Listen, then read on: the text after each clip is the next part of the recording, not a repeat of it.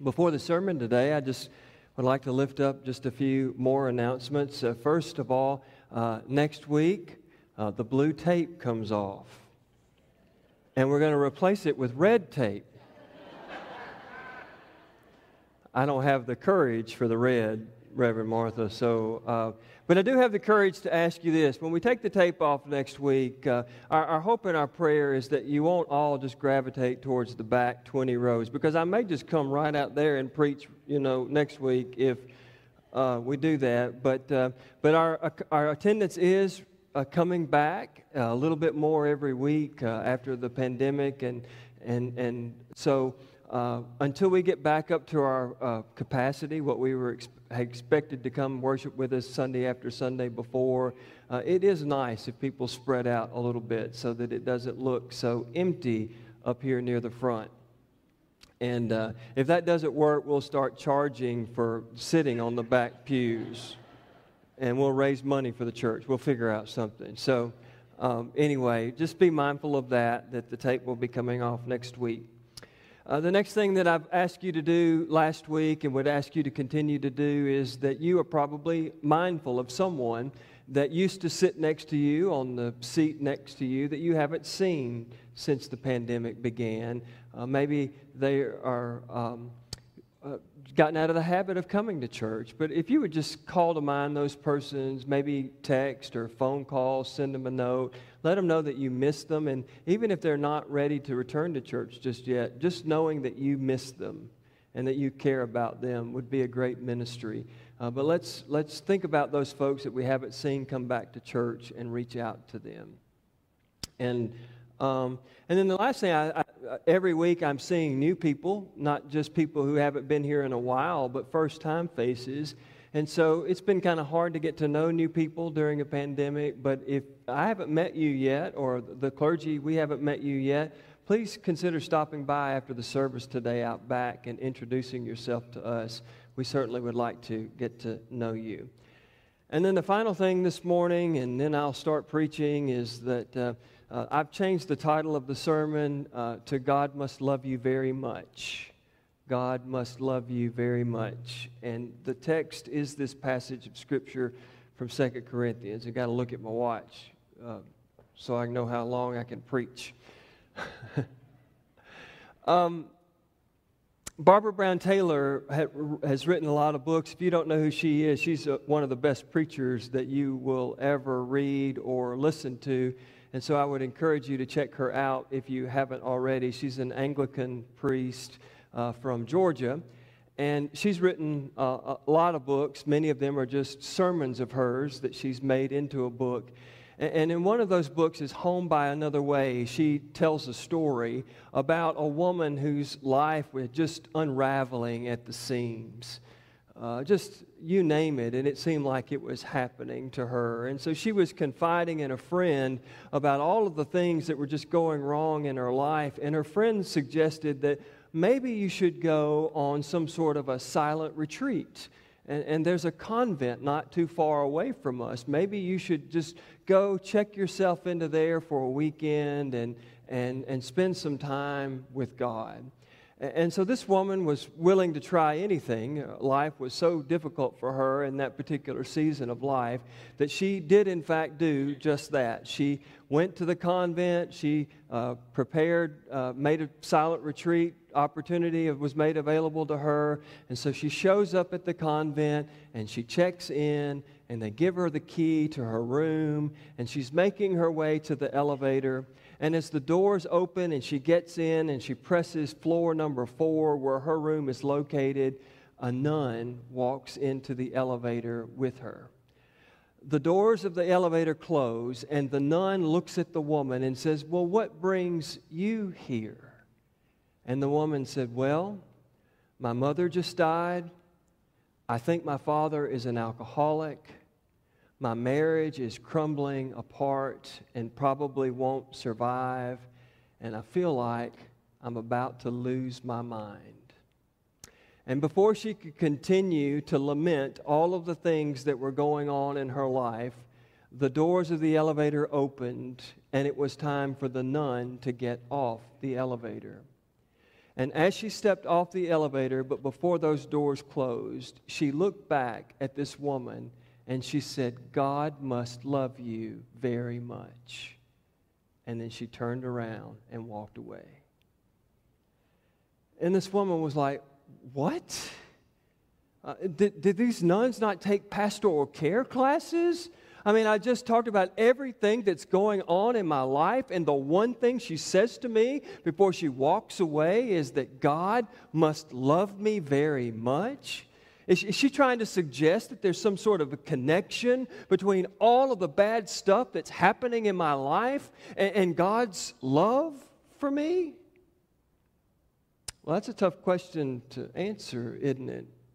I suspect it was tough for her. It's tough for me. It may be even tough for all of you, that somehow the suffering in our life is a way that God uses to show signs of God's great love. And yet, I think that's what's happened in our scripture lesson today. You know, right before what was read this morning as our scripture lesson, Paul, it's like he's on the elevator with a nun. I mean, he has just been lamenting about all of the awful, terrible things that have happened in his life. He is really, really struggling. And yet, some way, Paul begins to have this sense that maybe, just maybe, these struggles that he's dealing with over the course of his life are actually opportunities for signs of God's love to come slipping through the cracks. Well, here's the context. Paul probably showed up in Corinth somewhere around 50 A.D. Over the next year and a half, Paul began to build a Christian church in the city of Corinth. And he stayed with the church until he felt like that they were probably going to be okay without his presence being there, constantly leading them and guiding them. And once he arrived at that place where he thought maybe they were going to be okay, Paul decided to leave and to go to Ephesus, where he was going to do the exact same thing. He was going to start Christian church. He was going to get it up off its feet. And then when he thought like it was okay without him, he was going to go on. Now, you know Paul well enough, because our New Testament is full of his letters, that he didn't just leave a church and never think about them again. He was constantly trying to provide leadership to the churches that he started. Even after he went on to start another church, he would write them letters. He would encourage them where they were doing well. He would challenge them where they needed to grow. But Paul continued to care deeply about his churches. Well, apparently something went off the rails after he left the church at Corinth. Apparently there were some new Christian evangelical ministers that moved in. And Paul would later call these ministers super apostles, because they thought they were super, so much better than everybody else. And these new ministers, after Paul left, began to question his credibility. They began to question whether or not Paul really was called by God as one of the great missionaries of the early church. And they began to look at Paul, and they began to say stuff like, well, can we really believe that this guy is of God? I mean, look, everywhere he goes, he gets into trouble. Everywhere he goes, he gets thrown into jail. He never does enough miracles, like you should if you were really called by God. He doesn't talk about any visions or revelations that he's had, like you should if you were really called by God. And they begin to point at Paul and say, you know what? This guy really isn't who he said he is. You need to be listening to us. We are the ones that are intimately connected with God. We are the ones that can show you who you should be and how you should live. And so they began to say things like that. Surely God would have better taste than to use somebody that can't seem to get out of his own way to grow the kingdom of God here on earth after Jesus' ascension. God surely chose someone else, and by the way, that's us. Well, here's the deal. All of the things that they said about Paul were absolutely true. I mean, the guy in many ways couldn't get out of his own way. I mean, he had been through so much. He had been stoned, he'd been whipped, he'd been imprisoned, he'd been shipwrecked. I mean, you name it, this guy had some awful stuff happening to him. He was well aware of his weaknesses. He was well aware that when you looked at the script of his life, that it didn't read like somebody that had been blessed and called by God to do great things. And yet the amazing thing about Paul is that he didn't run away from his weaknesses. In fact, Paul was willing to list his weaknesses, every single one of them, right alongside all of the credentials that he had to do what he was doing. Well, one of the things that these super apostles really took issue with Paul about is because he never talked about visions. They thought that if you were really of God, that you would have these special visions all the time, these revelations from God, and they claimed to have those visions and revelations. And Paul was just a guy that didn't really want to talk about that. Paul was greatly impacted by the visions and the revelations that he experienced, but those were deeply personal for him. He knew that just because God came and spoke to him in a particular way didn't mean that God would necessarily come and speak to anybody else in that same way. And so Paul wanted people to be believers. Paul wanted people to follow the Lord, not because of his personal experiences of visions and revelations. He wanted to deal with the things that were universally true of all people. He wanted to connect on a way that everybody could relate to. He wanted people to experience God in a way that everyone could experience God. And yet he's being blasted because he's never talked about any of these visions. And so he feels like he has to answer to that. And so he says, okay, 14 years ago, which is amazing, 14 years ago, like God hadn't been visiting you ever since, Paul. I mean, why can't you pick something a little more relevant, a little more current? But Paul didn't want them to think that he was just coming up with a vision now to address all of the concerns about how he doesn't have a vision. And then when Paul begins to tell about this vision 14 years ago, he tells it in the third person. It's like, I know a man who had a vision. Well, everybody believes that Paul was talking about himself, but the reason why he didn't want to say that is because he really didn't want to boast about it. He really was, he didn't want to just belabor the point, but Paul did have these visions.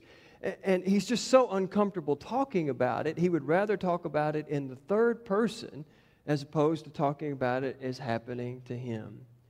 And then Paul says, but I can't go into any details about the vision because God told me not to. Well, that's really not a way to get the super apostles off your back, right? I mean, because the whole point of being able to say that you've had a vision is so that you can go to in depth and tell others something that they in themselves haven't experienced. And yet, here Paul says is I can't even go into details about that.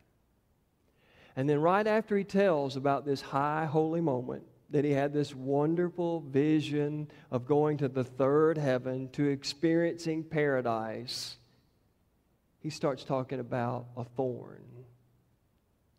A thorn that he was given, he says, so that he wouldn't be too elated about all of those personal visions and experiences. He says that this thorn kept him from being elated about much of anything.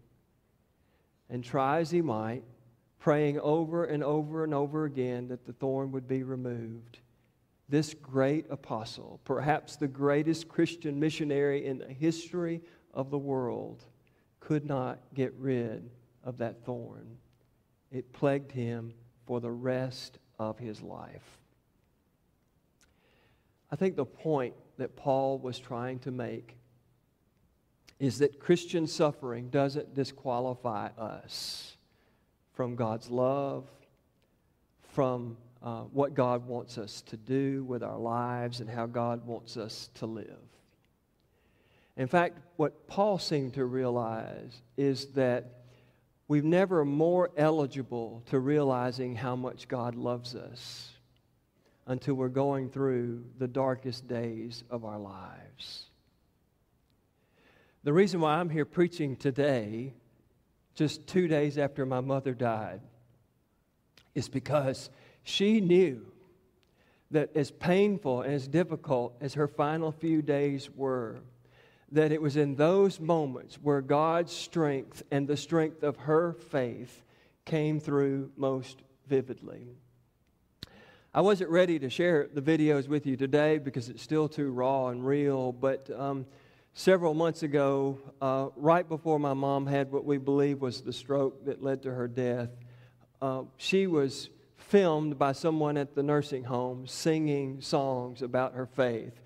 They were just playing music while they were putting makeup on my mom, and the song was In the Sweet By and By, When We Meet on That Beautiful Shore. And my mother was just singing away while they were putting makeup on her. After my mom's stroke, she was no longer able to talk since April. And so if you've ever been by the bedside of somebody that you can't talk back to you, it's really tough to know what to say, how to fill the silence. And so one day I just took an old hymnal and I just sat by my mom's bed and I started singing. And she was sort of semi-conscious. And when I got to singing, I'll Fly Away, all of a sudden my mother's hand is up in the air. I believe that suffering, whether it's something that we've been brought on ourselves, whether it's something that comes on us from the outside world, and some of you may even be inclined to think that it's suffering that God places upon us. I'm not smart enough to know where suffering comes from. I am smart enough to know that suffering does come. And I am smart enough to know, and my mother, in the way that she lived out the final days of her dying, taught me once again that God's grace is sufficient. That God's strength can be made perfect in weakness. And that when we go through those opportunities, my mother, even though she couldn't say a word, said exactly to me in the way she lived out her final days what that nun said to that woman when she got off the elevator that day, knowing the suffering that that woman was experiencing. God must love you very much. My mother knew that. And it's because she knew that and instilled that into me that I was determined to be here with you today so that you'd know it too. God bless you.